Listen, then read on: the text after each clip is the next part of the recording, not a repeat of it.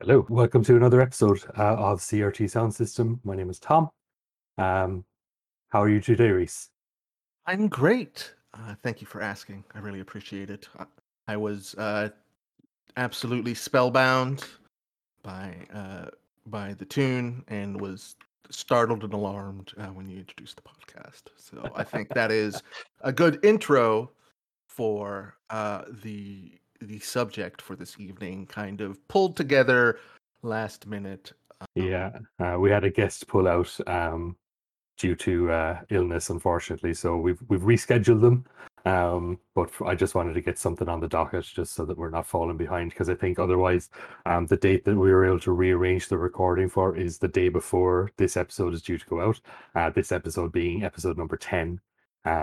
For Silent Hill. No, the original episode 10 was a different episode, but I just threw this together sort of last minute because I absolutely love Silent Hill 2. I love the Silent Hill 2 soundtrack, one of my favorite sort of video game soundtracks. Um, how's how do you feel about Silent Hill? I love Silent Hill 2.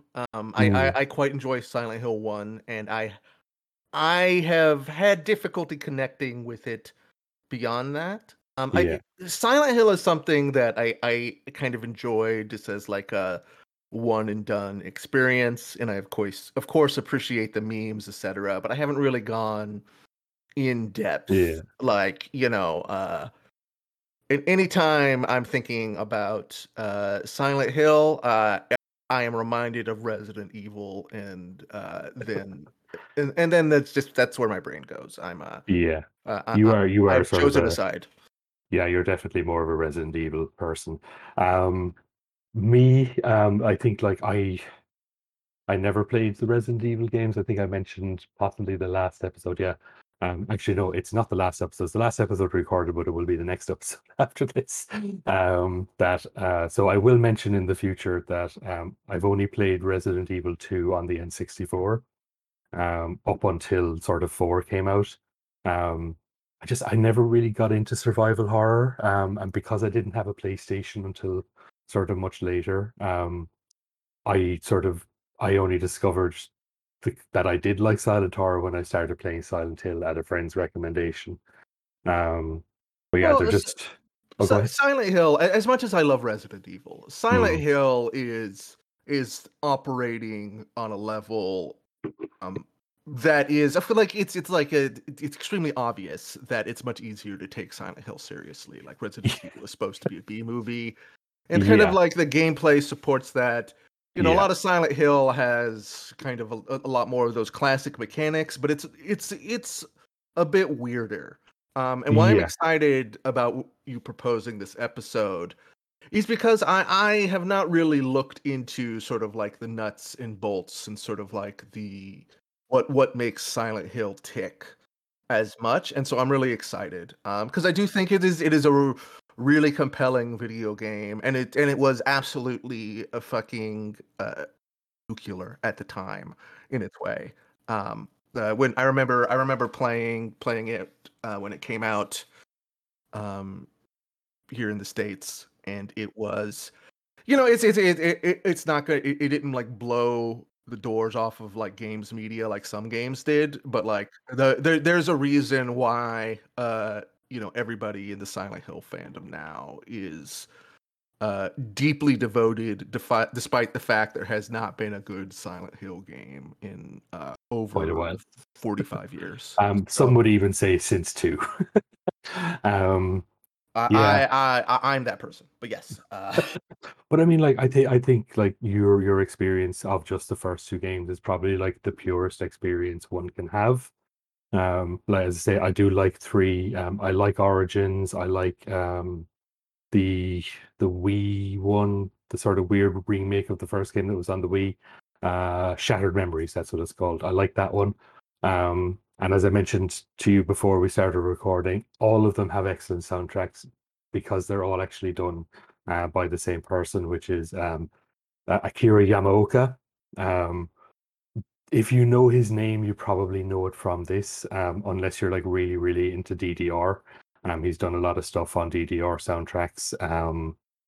And there's, he has stuff crop up here and there for like Grasshopper manufacture and stuff like that. I think he did the Killer is Dead soundtrack, Okay. um, and a couple of others that I'm forgetting off the top of my head.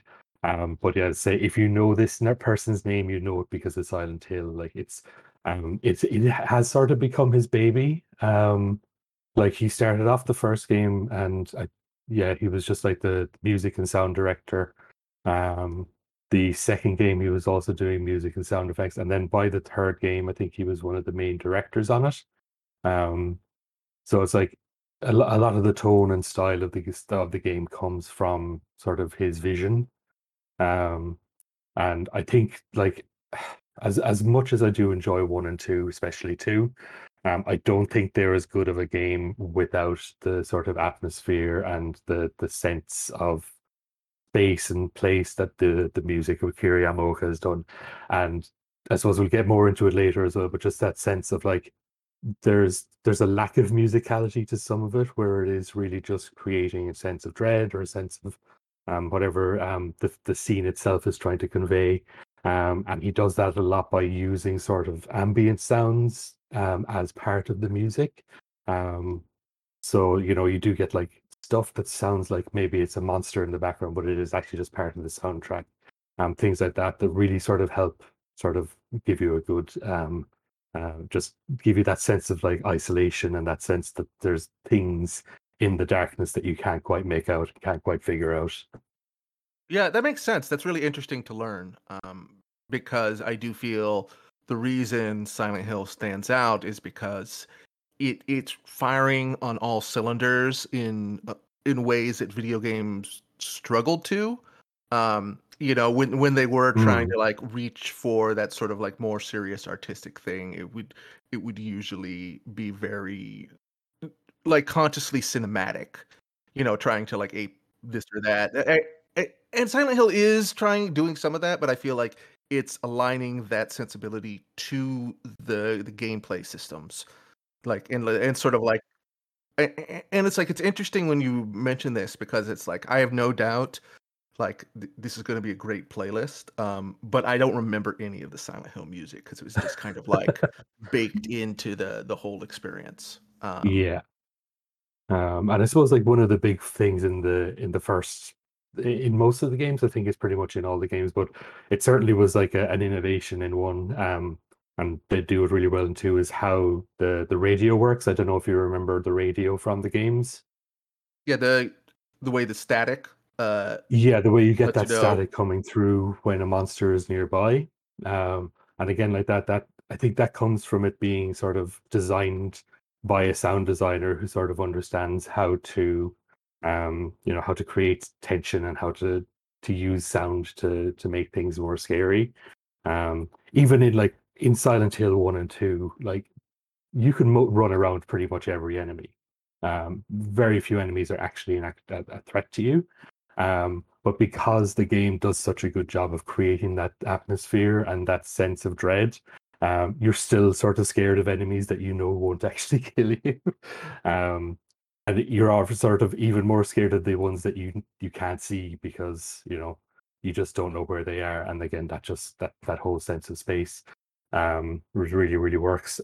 So I suppose just to be more specific on this, this is just Silent Hill 2. We're not going to go into any of the other games, but I definitely have plans down the line to do more of the games. But as I said, I just wanted to grab one that I know I love, and then just quickly put together a playlist. So I suppose we'll stop chatting too much for now, Reese. I'm going to go into the first block of tracks. The first ones I pulled out are all sort of down tempo pieces. Just a lot of sort of synth pads and really really just sort of chilled out sounds. As I mentioned to you before we started recording, these are the sort of Resident Evil save room type tracks. Hell yes. um, would definitely fit into any one of those playlists. I know you've mentioned before that that's like a YouTube playlist you like to put on as just like Resident Evil save rooms. I love Um, it. I love to be soothed and to be safe with my green um, herb. we all do love a green herb.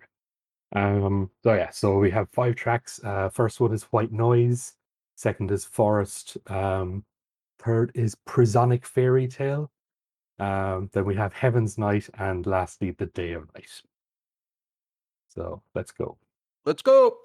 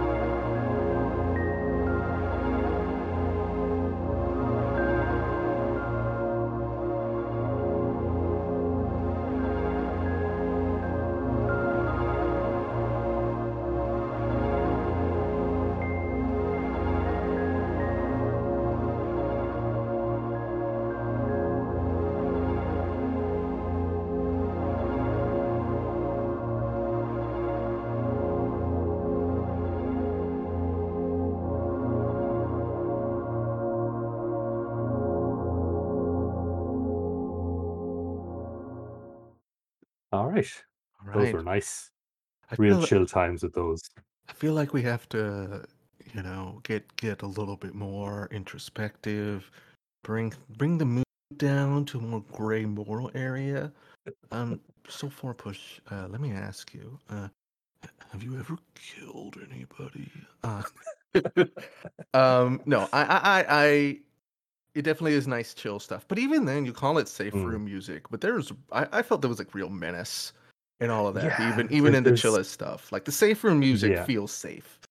Mm. Not to keep mentioning Resident Evil, because I feel like it is kind of No, like a I false think dichotomy in a way. Like they're doing such different things. I mean, yes, but also like I think like in many ways Silent Hill felt like a response to Resident Evil. Um, so I mean, like I get it. I mean, And as podcasters, it is our job to make as many false equivalences as possible. no, you're not wrong, and it's like they are connected culturally. But I Mm, feel like despite their obvious similarities, I think what makes Resident Evil work and what makes Silent Hill work are on opposite ends of the spectrum. Um, but at the same time, both games are very mechanical in nature in a way. But, Silent Hill less mechanical, but just more the way the gameplay experience makes you feel and how that is kind of like the premium part of the gameplay. Because I don't think anybody would really consider like hunting around for those little ghouls under the car or whatever to be actually like the most fun action gameplay of all it's not time. super compelling. Yeah. But it's really fucking scary, when you're in the Rust realm and shit's happening. Yeah. And it's really oppressive, and that's the experience. And it is a much more it feels more cinematic, even though it's not doing kind of one-to-one movie things. It's Yeah. trying to translate that for Yeah. its presentation.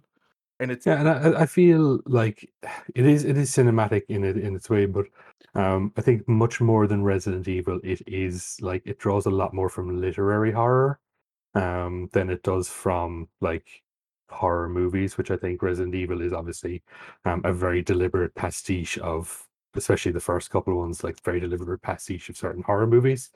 Um, whereas I like the movies that get referenced in Silent Hill are things like Kindergarten Cop, you know? Yeah, and it feels too like even though it does take place in America, the it has a very Japanese feel to it. The way that the school is laid out and sort of like does not ring like really like an American school at all. Okay. Like they pull like some things so they can make it look like it, but I don't know. And sort of just like the focus on like so much of it is kind of like going through these domestic situations. Mm, And to me, I feel like it is literary, and it's also kind of like pulling from a lot of kind of like folk horror ideas, um yeah, and kind of repurposing them for video game presentation. yeah. No, that's definitely and I suppose not to underplay stuff like how like Twin Peaks Oh yeah, of affected, course. I mean, obviously not itself a movie, but um it's not literary either, but that's definitely sort of the atmosphere.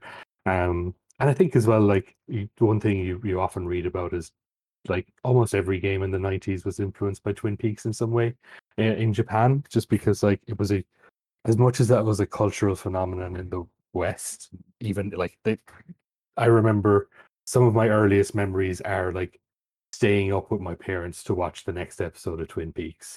Yeah. Um, Even in Ireland, it was like appointment viewing. It was on, um, and it sort of was one of the earliest times I became aware of that sort of time shift between stuff airing in America, and eventually showing up over in Ireland. um, but like, that show was such a huge cultural moment, and um, was also in Japan as well, from my understanding, is like Link's Awakening and Earthbound and a bunch of other games all sort of call to it for like sort of inspiration. And definitely the Silent Hill series as a whole does too. Um, I, I do agree that Twin Peaks did sort of like create a tone and a language that hit really hard Mm, in media to follow and influence it.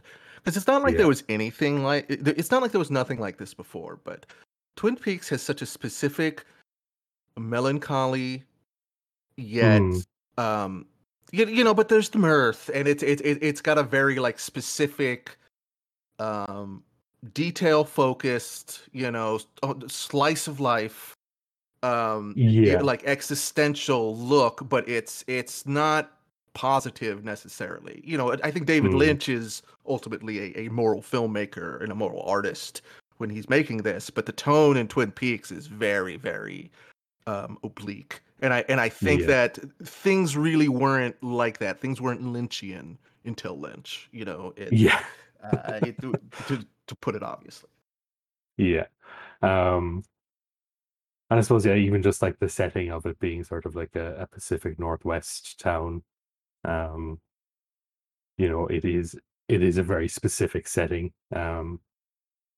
Like it's one of those settings to me that's always sort of I've always found just utterly fascinating, just because I've never been to that part of America. I've only really been to the East Coast. Um, and even when you go up to Vermont, it's still not quite the same, I don't think. And I think part of that is just because I sort of watched stuff like Twin Peaks growing up, that like I created this whole sort of notion of the Pacific Northwest in my brain. Um, and I'm sure if I ever went there, I'd probably just have the worst case of Paris syndrome. um, Well, one day I'll get there.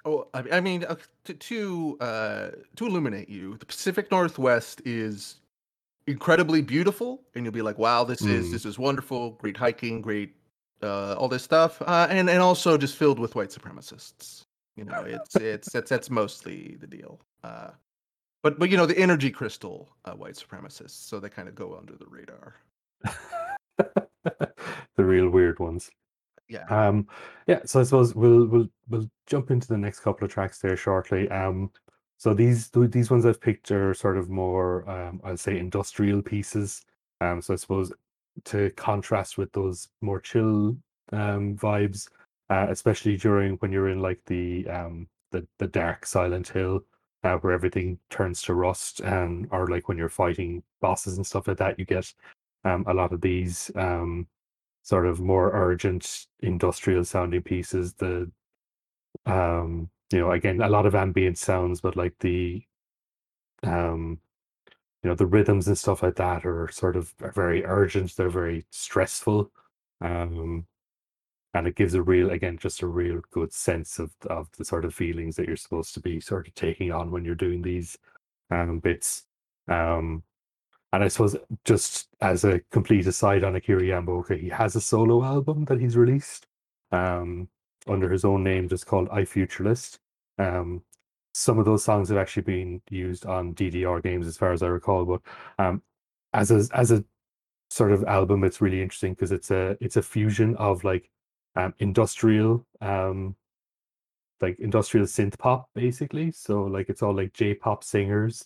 Um, but like all the music is just like this very fast industrial stuff. So it's good to sort of see him flex that muscle on this soundtrack as well. Um, so yeah, we have Betrayal, Ashes and Ghost, The Darkness That Lurks in Our Mind, and Terror in the Depth of Fog. Let's go.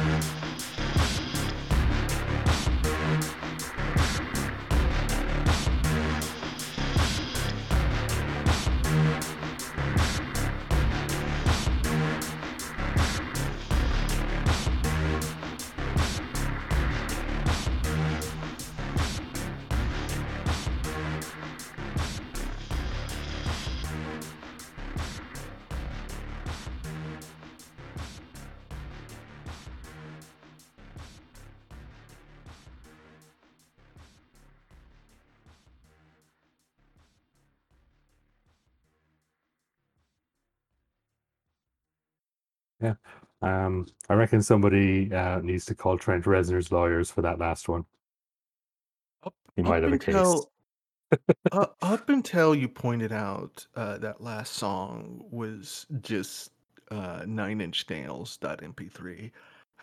I was getting really in the mood. I was getting real scared and spooky, thinking about my playthrough, thinking about the Rust Realm, how fucked up it is.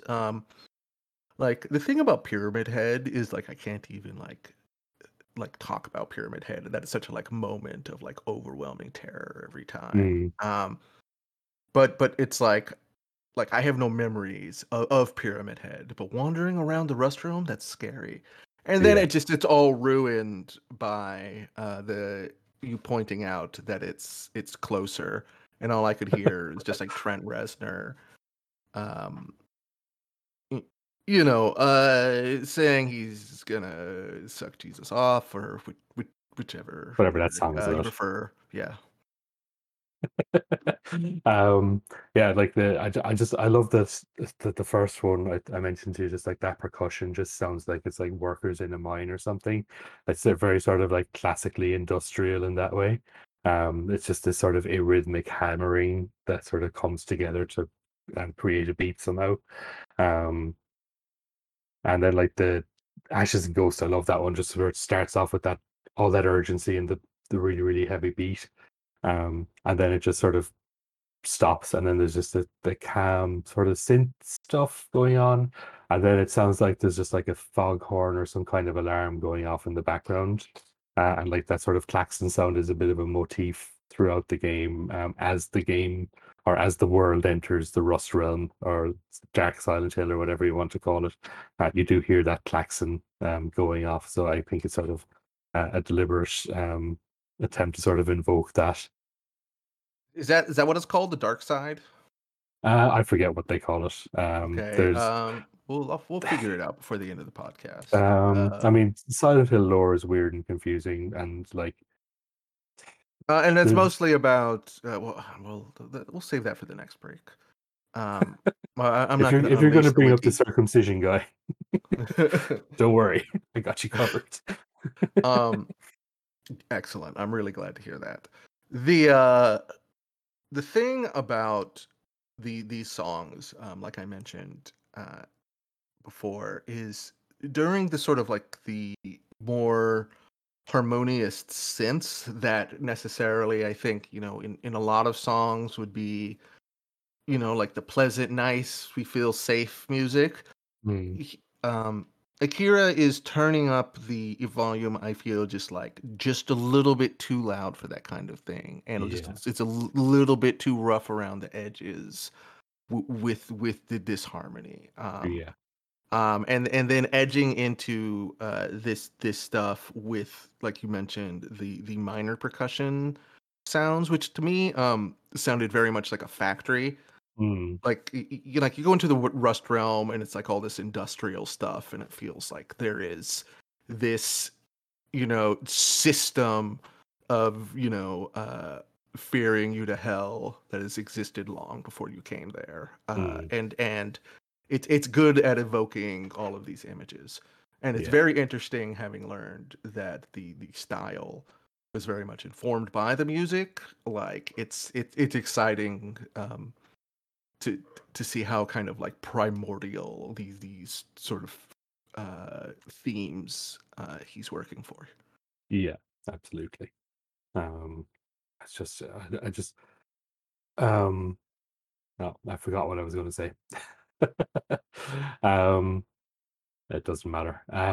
Yeah, so we shall jump into the next break, which is actually just two tracks. They're sort of more guitar-oriented pieces. Probably one of the more famous pieces. I think it's used. I think it's the one of the main intro tracks. Actually, if you let it sit on the title screen, it'll play a little attract mode with this track on it. Is the theme of Laura. As I say, probably one of the most well-known tracks from this game. And then the other track is called Love Sam. Um, I'm not sure where that crops up in the game, but it is one of my favorite tracks from the game. So I just wanted to include these sort of on their own. Um, just because they don't really fit with any of the other sort of groupings I have. Oh yeah, let's do this. Let's go.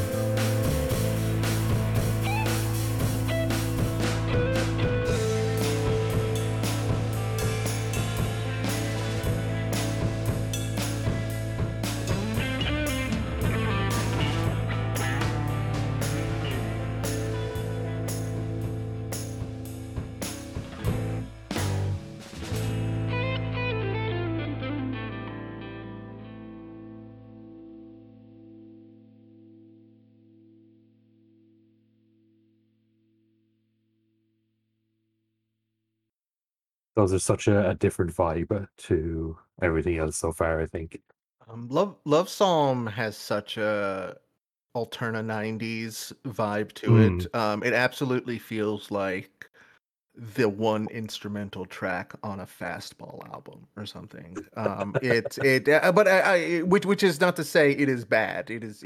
I think they're bangers. It's just interesting that the sound that he went for yeah, with them. it's a very of the moment sound that is not Mm. necessarily something you'd associate with Silent Hill, but I think it works well Yeah. for sort of like Um, Maria's credits we both looked up is where Love Song shows yeah. up, and I kind of like it as it's just a thing of just kind of like giving Maria a little bit of character just with the song choice, just sort of like making her feel like a little bit just more normal, Yeah. sort of underscoring, her humanity. I don't know. Um, well, I mean, that's an interesting thing because I don't know if you've actually played the Born from a Wish scenario. Um, I might have. yeah, My memory's fuzzy. it's on like the director's cut. It's basically just like, it starts off in the night in the club Heaven's Night, and you're basically just doing a very quick fetch quest for a guy in who's like behind a locked door. Um, but it's yeah, again, it does like flesh out her character in some really interesting ways. But I find it interesting that you sort of mentioned her humanity, seeing as like there is a reading of the game, and I think it's sort of the generally accepted reading is just that she doesn't exist, that she's just completely made up, either by the town or by James, um, and that her whole purpose is essentially just to die so that he can learn a lesson. Uh, and it does sort of like deal with her sort of coming to a realization of who she is.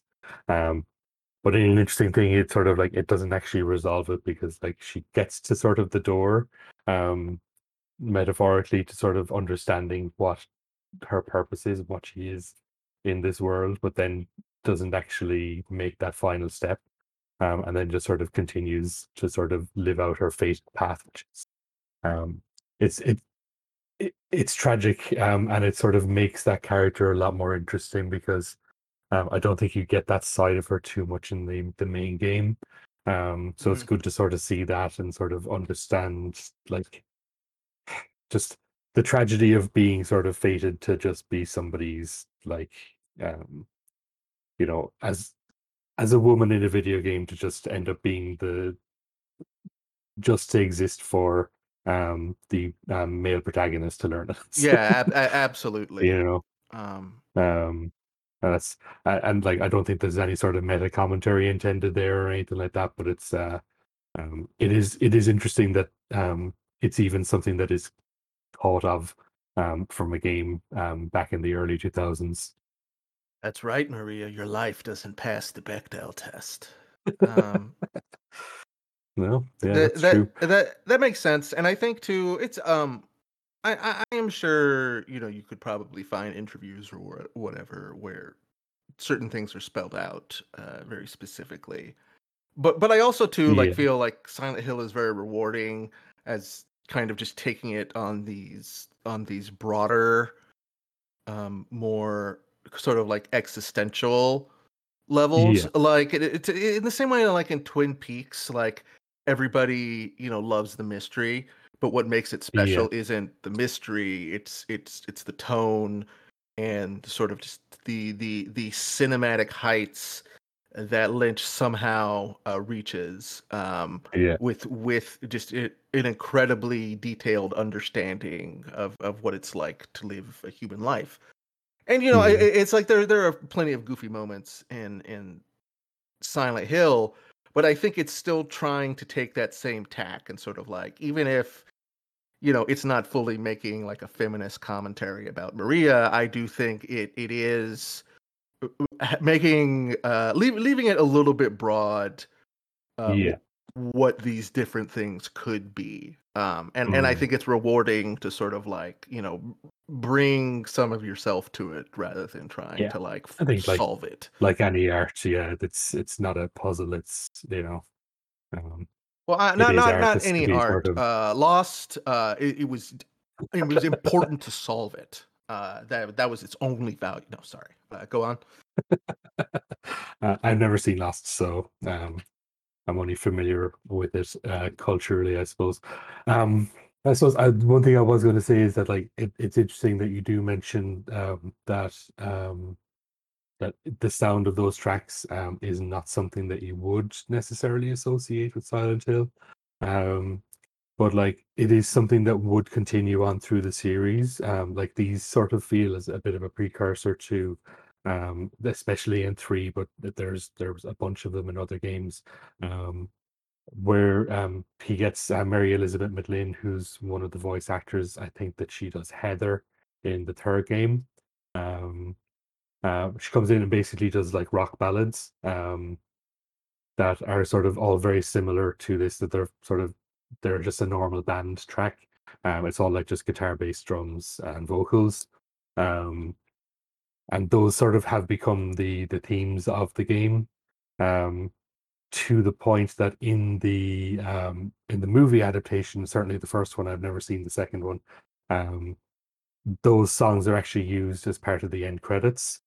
Um, so like yeah, it is interesting that like if you sort of have a broader pop cultural understanding of Silent Hill, you may be more familiar with those vocal tracks than anything else on these soundtracks. Um, and again, because it is interesting just because they are so different from everything else.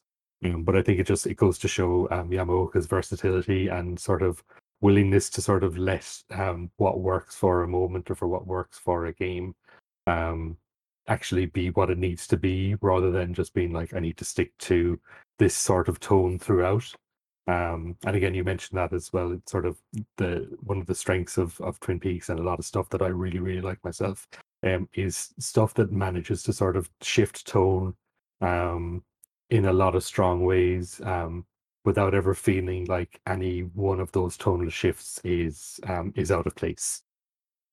Yeah, yeah, absolutely. I Um, and so I guess what we're trying to say, audience, is let PT go.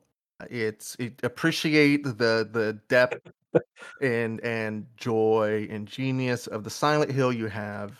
It will all the rest of it will always be bad forever. It's okay. Um, It's okay. that's not what I'm saying. What I'm saying is that Tom's Silent Hill is saying that. all an allegory. It's all an allegory for circumcision and the horrors of Oh circumcision. my Okay. God. Okay. You tell us what that you're referencing to. I'm not even going to go into that, but That's if you want to look up Silent Hill circumcision on your own time, make sure safe search is on. That's all I'm saying. Um, Right. To talk about a bit more music, then we're going to have. There's actually going to be a lot of breaks in this one. Come to look at it, we've got one more break. In fact, two more breaks before the last track. So break number 4 is these piano pieces. And again, I sort of just grouped a lot of these together based on general tone and vibes. So these are all sort of a little bit more piano heavy. A little bit more melodic than some of the more sort of down tempo or industrial pieces. Um, so we have True, Null Moon, Magdalene, and Fermata in Mystic Air. Sorry, Fermata in Mystic Air. So yeah, let's go. let's go.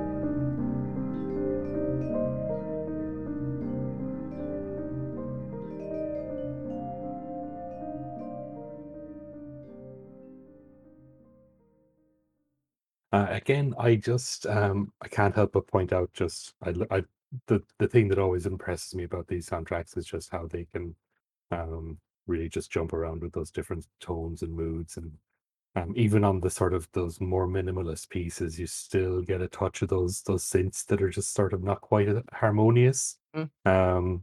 So you still just have that unsettling feeling, even though the melodies are lovely, and they're just played quietly on a nice piano. And you've got these sort of trip hoppy drums, especially for the first two tracks. Um, but yeah, it's just there is just that air of sort of things are not quite right. Yeah, and I've been pretty glib about the Silent Hill fandom thus far. But I do think it is telling that the level a lot of Silent Hill fans are compelled at.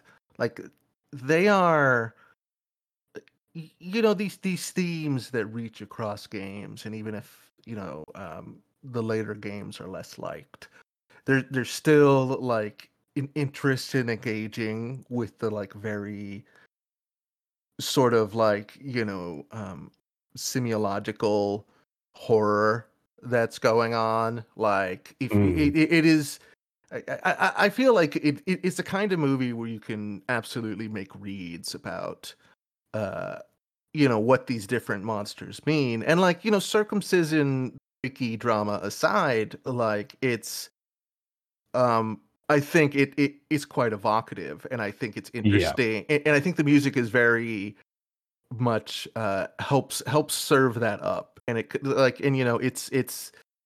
it creates this context, kind of like a dark Twin Peaks, where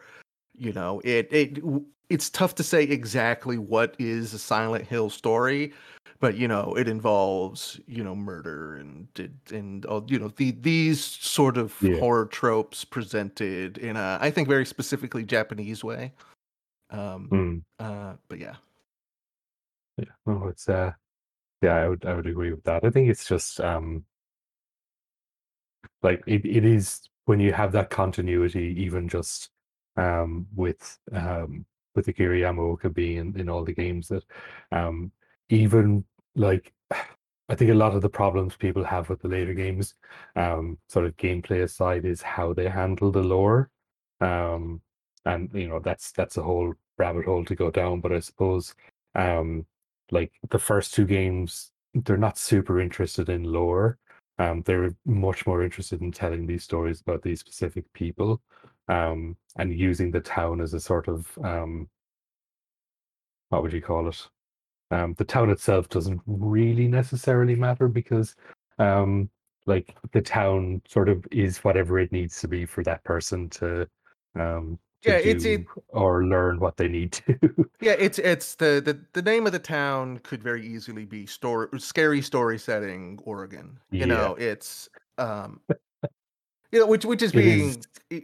being glib, of course, but Yeah, it is very much sort of like a broader setting than I think yeah. it sometimes is necessarily interpreted. Yeah, and I think like you see a lot of that with sort of like iconic things like the Pyramid Head coming back very regularly, even though it doesn't really make sense with how he's used in Resident Evil in Silent Hill 2, for him to ever show up again because of he has a very specific purpose. Yeah, Um, but also then like it is based on like the existence of Pyramid Head is based on stuff that is like quote unquote the history of Silent Hill as a town. So like um yeah, and I can understand why people want to bring that character back, but like it really dilutes the impact of it. yeah. Um, my favorite easy Silent Hill joke is after the announcements is that Silent Hill fans should be happy that Konami put them into a realm of endless suffering with the new updates, because that's exactly what they love. Um, Yeah, anyways, that's true. obviously I love Silent Hill, but am not quite as familiar with it. But I absolutely Yeah, appreciate it. And sort of like the stuff I've seen people going hard on the lore and trying to parse it, like Voidburger has yeah, has made a lot of interesting Silent Hill videos. Yeah, kind of around that stuff and around PT. So yeah, it is, I think, really rich and worthy of this exploration. yeah. There's a lot to it, but I think it does sort of lose something in sort of finding out what things, whether they were, I suppose, intentionality isn't necessarily something that I care about, but like um, just finding out that people have started putting in these connections. Um, I don't know, it sort of takes it away from me. I'm the same when I play like FromSoft games. I don't read any lore. Um, I don't like look up lore videos or anything like that. I like the mood. I like the sort of atmosphere of those games. And I find that the sort of oblique lore um, adds to it. And the more I learn, the more sort of actual concrete stuff that I learn, Hmm. the less interesting it is to me. Um, so I like to sort of keep things a little bit vague for my own sort of enjoyment. Yeah, yeah, So I for don't sort sure. of spend a lot of time reading wikis or watching videos on lore, even though like I have watched a couple of Voidberger's streams where she was doing a let's play of Silent Hill 2 and stuff like that. And I think those are really, really fun because her knowledge of the game is just absolutely ridiculous. Um, and it's always nice because it sort of makes them feel a little bit more like a director's commentary, even though they're not directors, but like a commentary, I suppose, on the games as they're being played, rather than just being like, here's a deep dive on a specific lore thing from um, that you can see on a note that you pick up optionally in the corner of a room in a hospital or something like that. I Um, am absolutely convinced that Voidberger should just add doctor to the front of her, username, because she honestly is like the world's like leading expert on Silent Hill, as far as I know. So, yeah. I've watched one of those streams too, and I agree. Mm. It her talking about it is part of the reason. It's kind of like it illuminated a lot of this stuff and made me respect it. Even though Yeah. I loved it before, but I kind of just loved it broadly as like oh, that's the scary, spooky one. Yeah. Um, so yeah, I suppose we'll do one more block of tracks. These are actually all, so the next four tracks are all from the ending. So I'm going to play three from three of the different endings, and then the last track will then also be one of the ending tracks. So we have Overdose Delusion, which is the Leave Silent Hill ending. So like I think that's sort of the default ending, where you just leave Silent Hill with Laura.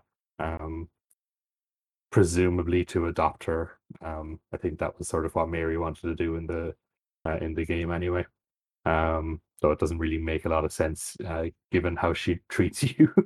um, then you have the Angel's Thanatos or Angel's Thanatos, which is the in water ending, which is the ending where you kill yourself basically. Um, to It's like the way you sort of access these endings is how you act in the game. So if you leave your health low for like a long time or you don't properly heal, um, just like you generally just show disregard for your own life. Um, that like gets is more likely to get you the in water ending because it's like how you're acting in the game is sort of quote unquote suicidal or whatever. So it's like um it's interesting how the game reacts to your like how you play. There's no sort of like explicit moments in the game where it's like make a choice here and then that like gives you one of the three endings. It's just like it literally looks at how you play the game. Yeah, I remember that um, it all the ending requirements are very specific.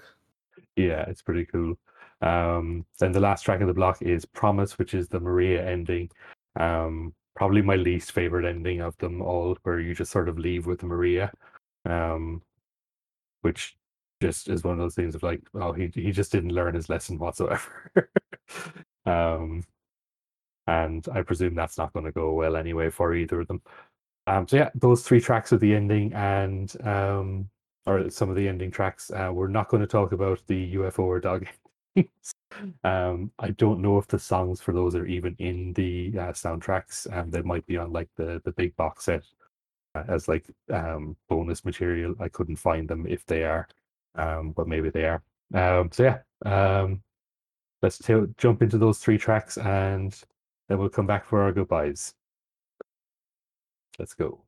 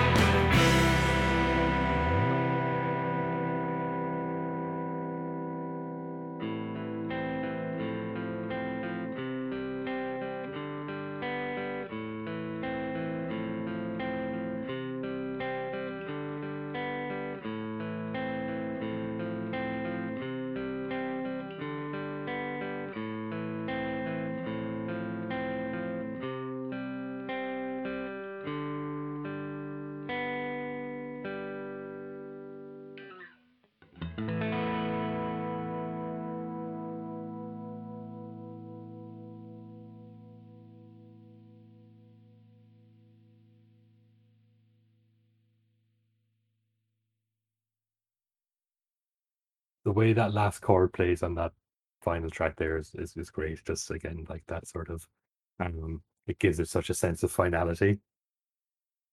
Absolutely. Yeah, so all three of those, as I mentioned, all ending songs. Um, I suppose it does sort of link up with the previous sort of the theme of Laura, it being the opening song and the love song being the Born from a Wish ending song, and that like all of the opening and ending songs do seem to have a bit of a guitar sort of rock, just like basic standard rock music vibe going with them. Absolutely. Um, but yeah, like as I say, the endings I think are really interesting. Just we did talk a bit about how like there's no real canon ending Hmm. to this game, and I like that. I like that all three endings do sort of feel like they could be possible sort of emergences from a sort of character choices. So whether you decide to leave with Laura, whether you decide to try and leave with Maria, whether you sort of can't reconcile what you've done and just sort of end it. Um, Hmm. or with the final ending, which would be the reverse will one of trying to actually revive Mary, using this sort of ancient ritual that you sort of learn about throughout the game. Yeah. Um, that like they all feel like they could be a step that James as a character would take. Um, I, even if go on. I don't want to raise, any particular fans' hackles, but Yeah, the second playthrough endings, which is the dog ending, stuff like that. yeah. I think the resurrection one is interesting, but I feel like that's very much of a, a side attraction. I don't know, to the game Yeah, rather than something I really bake too much into the whole thing. Like it's fun. yeah. And in the end but I feel like sometimes people try to talk about, oh, the old gods of Silent Hill, and it maybe that becomes more of a thing in the later games, but It does, yeah. There's much more cult stuff, especially in three.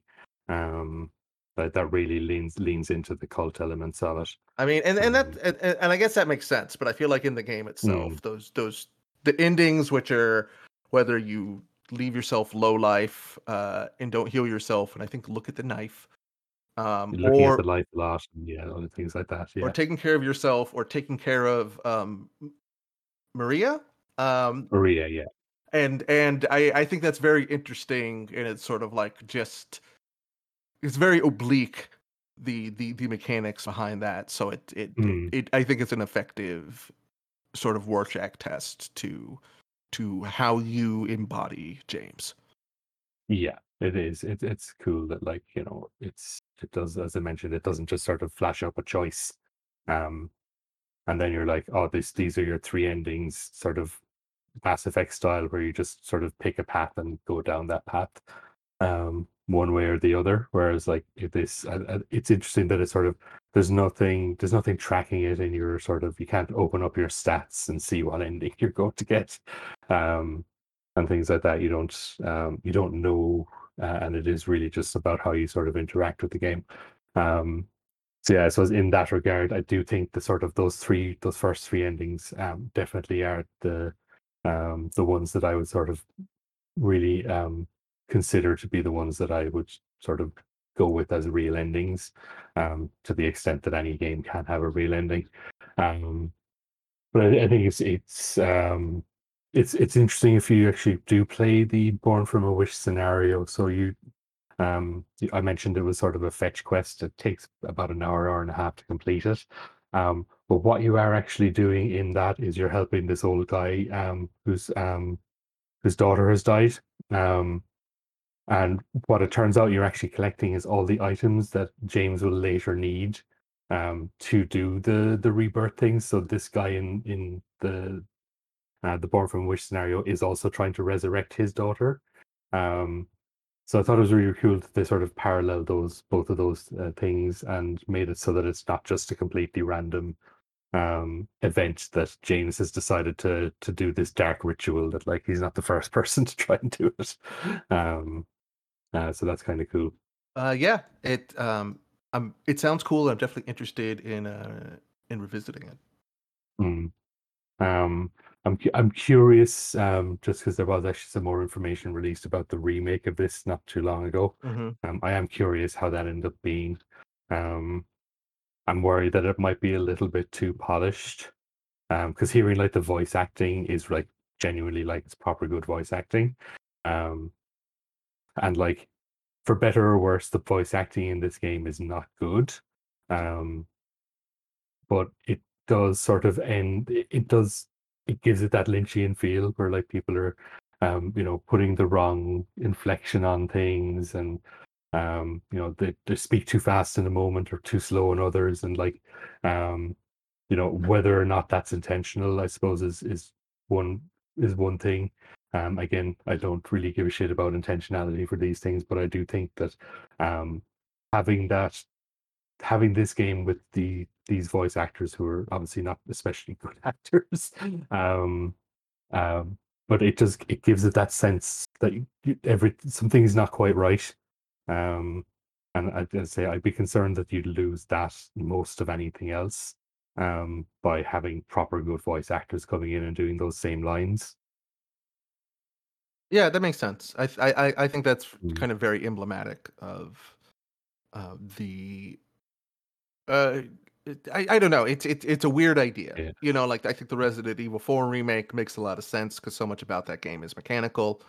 yeah, And you can draw a line to how it would be fun to tighten that stuff, like even within the Resident Evil franchise, yeah, mechanically. Silent Hill is, such another beast. Like I'm willing to take, like I assume it's going to be, a much different type of more, s- narrative sort of like yeah. through you're ushered through the narrative game. But Mhm. but we'll see. I'm curious. Yeah. Uh, uh, I'm uh, I'm cautiously optimistic. So I do hope it's good. Yeah, so I suppose thank you everyone again for listening. mhm. We are CRT Sound System. Um, we're on Twitter, CRT Pod System. We're on Instagram. We don't really use that very often, but we're there. I think CRT Pod System there. We are on Facebook. I did actually make a Facebook page for it. Okay. Um, again, not much activity on that really, because nobody uses Facebook, but what the hell. Hmm. Um, I'm more active probably on Mastodon and Tumblr than anything else at the moment in terms of what I'm using. Um, Yeah, follow us on the the Mastodon. the We're going buck CRT. wild over there. I do enjoy Mastodon. It's sort of um,